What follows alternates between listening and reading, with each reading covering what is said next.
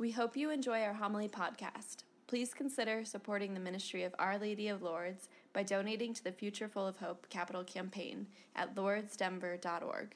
We are so grateful for your support.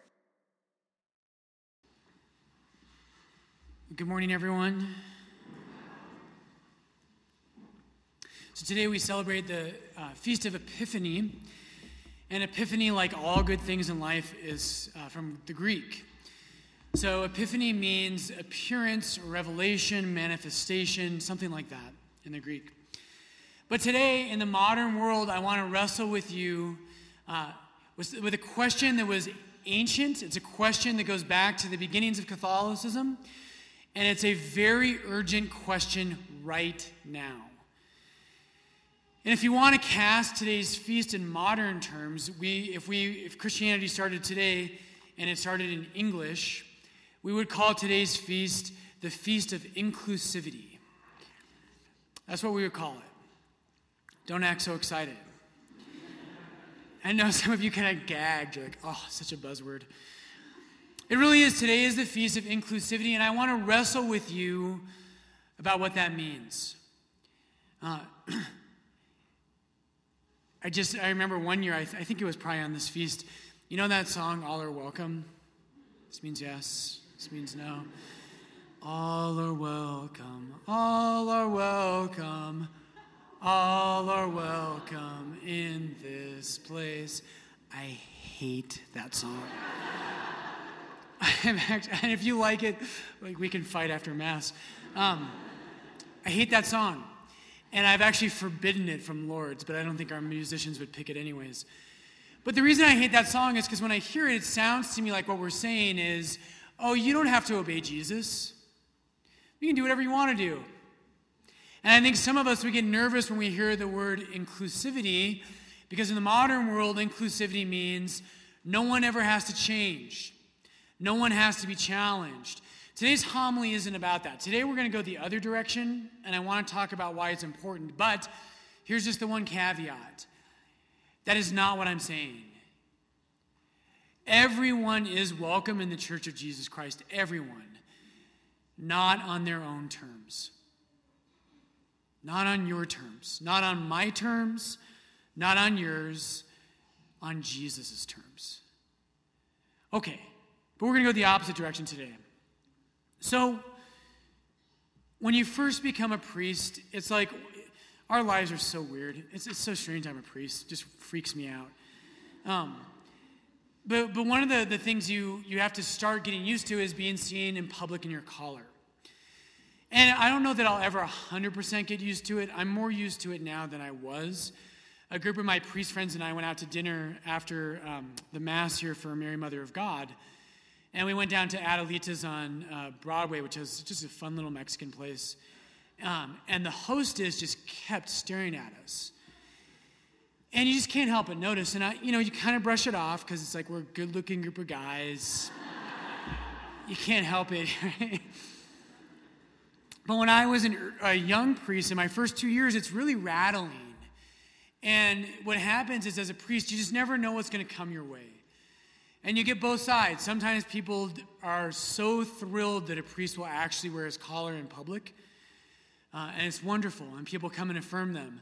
And sometimes people who have great wounds from the church will also approach you. And you just never know what you're going to get.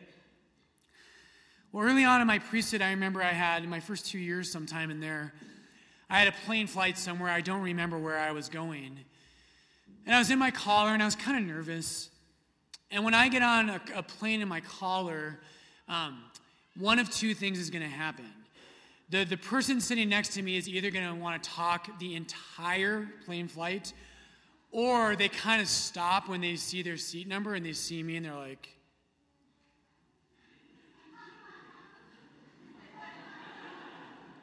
headphones go in, don't make eye contact, right? Just hope to get through the flight. And that's when I kind of look at him, I'm like, hey, want to talk about Jesus? But this time on this flight, a young girl who was, I don't know, maybe about 12 sat next to me. And she wanted to talk. And as the plane kind of took off and we started talking, she told me that she was a Baptist. And I was a bit of a mythical creature for her, because she had been raised and taught a lot of things about the dangers of the Catholic Church. And so priests were kind of these mythical creatures out there. And she just was like, I can't believe you're a priest. I'm like, me neither. But we talked, and she had lots of questions. It was delightful. She was a wonderful young woman. And she had all kinds of questions about the Catholic Church. Well, what always happens when there's a conversation and I'm in my collar is that on an airplane, people all around you start taking out their earphones for the most part, and they want to hear. So I was just conscious that, there's a radius around us of people listening to our conversation. So I was on the aisle seat, she was in the middle, and then at the window seat, there was another young woman, but older. She was probably mid to late 20s. And I could feel that she was really disturbed. And I could tell that my conversation with this 12-year-old was bothering her. And it was one of those moments where you could feel the tension within her. And so we're talking, and at one point, I explained to the young girl, the 12-year-old, that the word Catholic means universal, which is what today's feast is about. It means that the truth of Jesus Christ is not just for you or for me. It's for every man, woman, and child in every culture at all times. And so I told her, I said, my great hope in the mission of my life is I think every human being should be Catholic because I believe it's the truth. And at that point, the 20-something, she just couldn't take it anymore. And she burst into the conversation. And she was clearly upset. And she said, how could you possibly desire that? Why do you want everyone just to be like you? And it was a good question. And I don't know if I answered it well that day, but that's the question I wanted to talk with you about today. And that's what our feast today is about. In the modern world today, so today's feast, the Feast of Inclusivity, the wise men, the Magi, they come from the East. They are not Jews. And they come to worship Christ. And they are welcomed into the new covenant. A covenant basically means who's in the family. And the good news today is that everyone is welcome into the family. And so today is that Feast of Inclusivity. But her question was, doesn't inclusivity, if you want everyone to be Catholic, doesn't that mean that we lose everything else? Doesn't it mean we lose diversity? Doesn't it mean we lose other cultures? And I hope you'll wrestle with me about this question this morning because it's an incredibly important question through all of time, but especially today. Lots of people today think that when you and I say, oh, people should be Catholic, this is what they hear. So, I want to introduce you to someone. His name is Balthasar. Balthasar wrote this wonderful book, and you don't have to read it, just the title says everything. And I've referenced this before. Sometimes I use it as an analogy for marriage, but Balthasar wrote this book about today's question. And the book is called Truth is Symphonic. Truth is Symphonic. So Balthasar says this. He says, symphony means sounding together.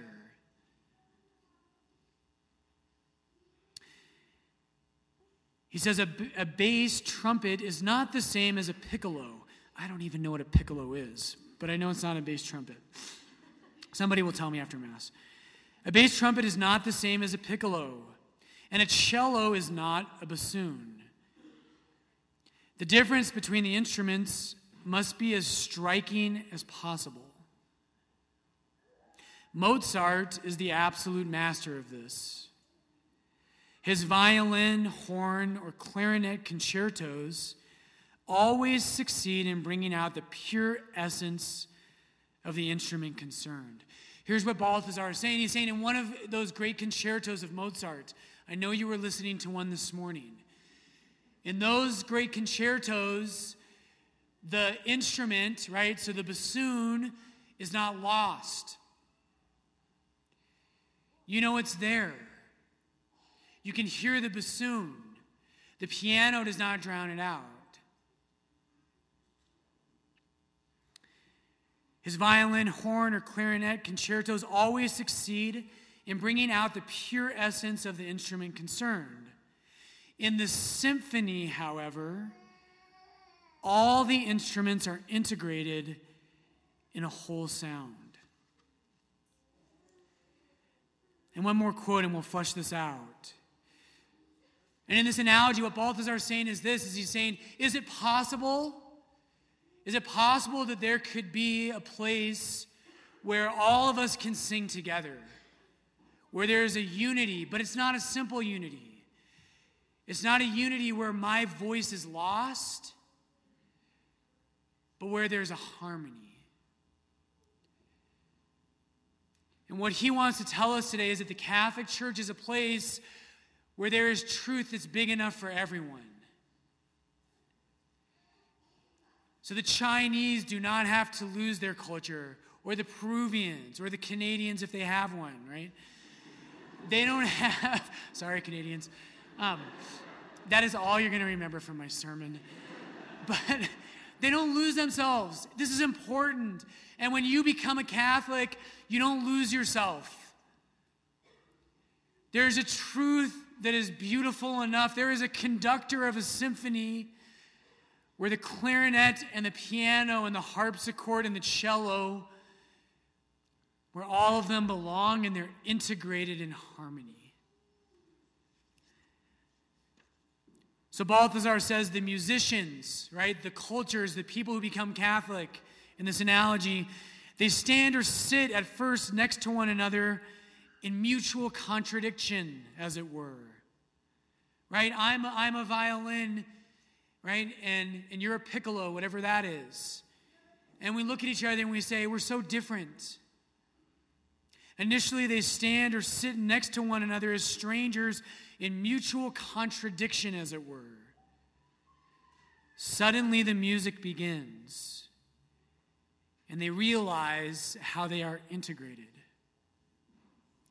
Not in unison, but in what is far more beautiful, in symphony.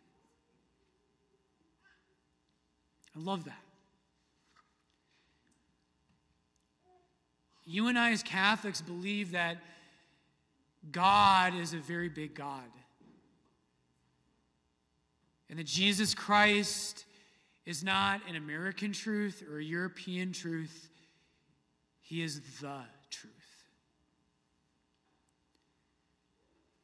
And that there is a truth that's big enough for everyone. Now, of course, again, I'm not going to go into this today. Of course, all of us, every one of us, has to be purified to come to him. You can't play, if you join the Symphony of Christ, you still get to be your own instrument, but you can't play your own tune.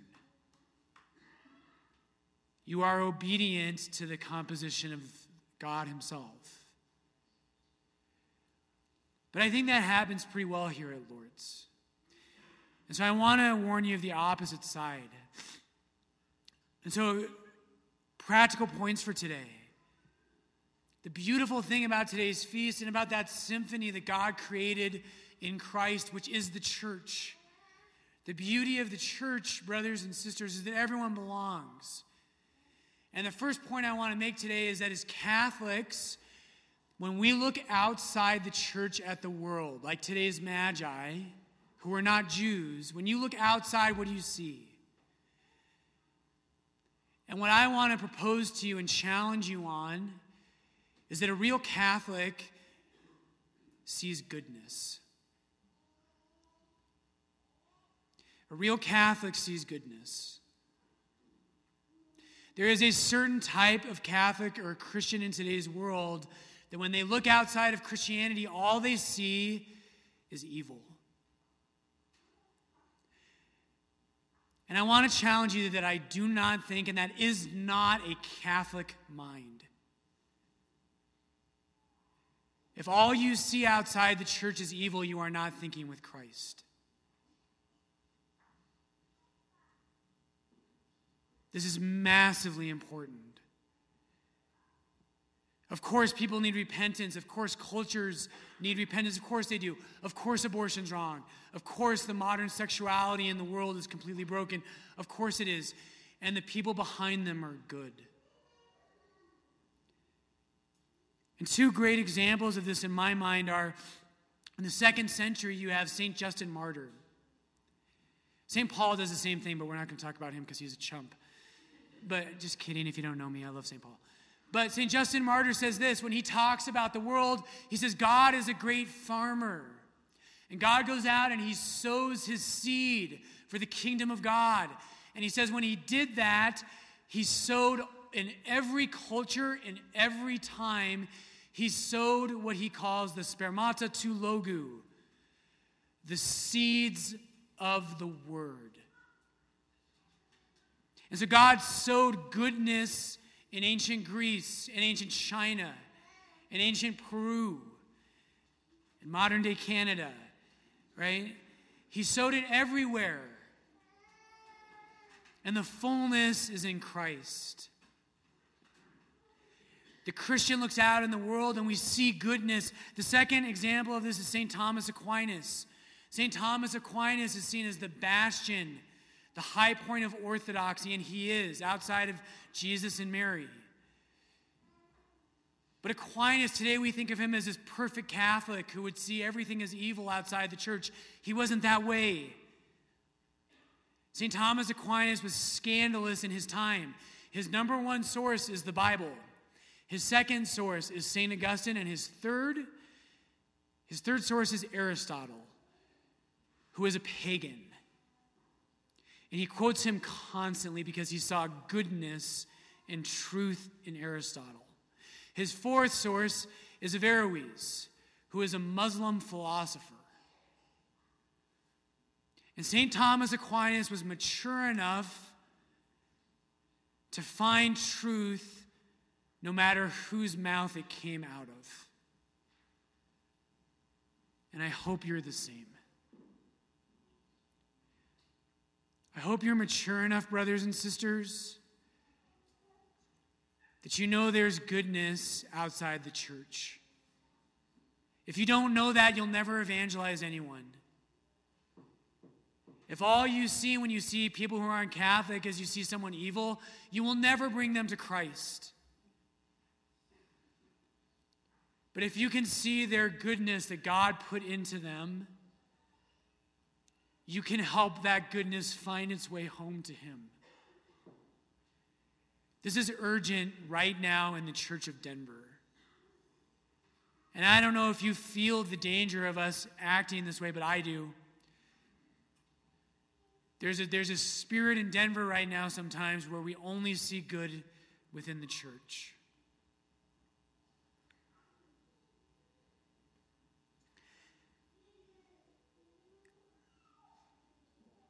The second thing I want to point out here, and I'll move quickly through these last points, I want to talk about movements. The church is universal. It's for everyone.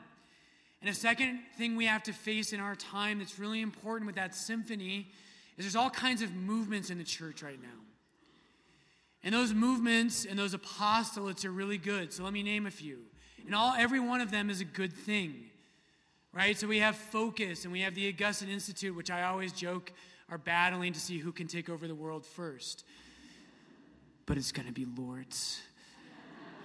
But you have Focus, you have the Augustine Institute, you have Benedictine College, you have Steubenville, you have the Neo-Catechumenal Way, you have Communion and Liberation, right? You have all kinds of movements. You have Creatio, and all these things are good, but here's the danger.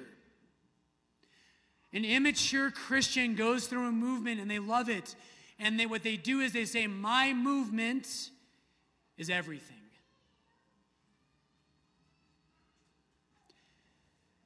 Focus, I love dearly. Focus is not the Catholic Church.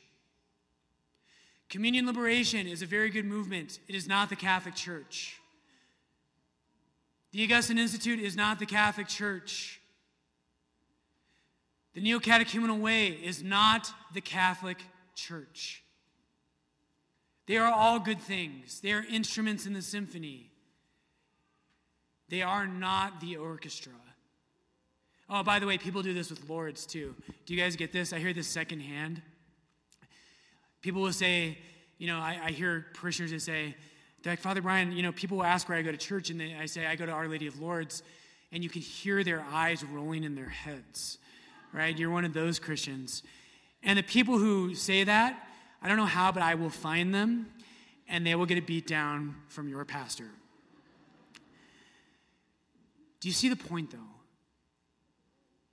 It's important for us today on Epiphany to know the difference between things that are particular and are good and things that are universal, that belong to everyone, and that are of Christ. Massively important. And a sign, if you can do that, if you can distinguish between things that are universal and things that are good but are not universal, that is a sign that you are a mature Catholic. That is a sign of a mature Catholic. Finally, today I want to leave you with one last thought. And it goes back to our 20-something on the airplane. So what if you were able to convince someone that, okay, maybe everyone can fit into the Catholic Church. Maybe we can all belong. Maybe God's kingdom is big enough for people who look different. Praise God. Isn't that wonderful? The diversity of the symphony shows us its unity in Christ. But one question remains, and the question is it good? Is it really good? Is God really good? Is he just a tyrant or a narcissist who says, I need everyone to worship me? In today's readings, I want to leave you with a very powerful point at the end. God wants everyone in his family, not because he gains anything by it. God doesn't need us. He is perfect. He is infinitely and eternally blessed. He doesn't need a single one of us. He does not gain anything by us worshiping him. He invites us into his family because it's good for us. And here's the great sign of that in today's readings. In Isaiah 60, we have the prophecy of the Magi. And that was our first reading. It says, a multitude of camels shall cover you, the young camels of Midian and Ephah. All those from Sheba shall come. They shall bring gold and frankincense, and shall proclaim the praise of the Lord. Do you see what Isaiah 60 left out? It says they shall bring gold and frankincense. What did they leave out? Myrrh. You see, the Jews, God knew, and he promised them that all the nations would come, and they would bring frankincense to worship God. And they would bring gold because the Messiah would be king of the world.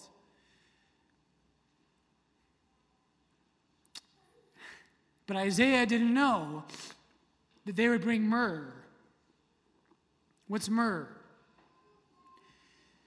In John 19:31, myrrh is what they will embalm the body of Jesus Christ with after he dies.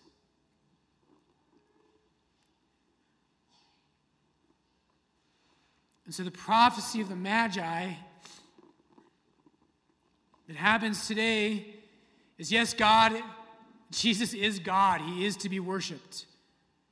And so we bring frankincense. And he is king of the world. And so we bring gold. But Jesus did not choose to win the world over by force. He won the world over with myrrh,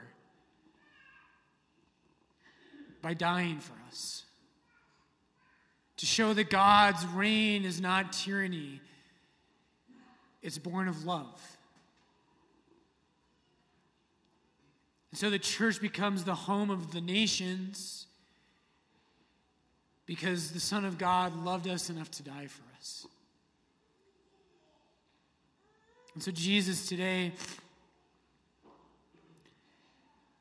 Lord, we love you and we adore you. And Jesus, I pray for all of us, Lord, that we might enter fully into the symphony that you have created, the symphony of the church.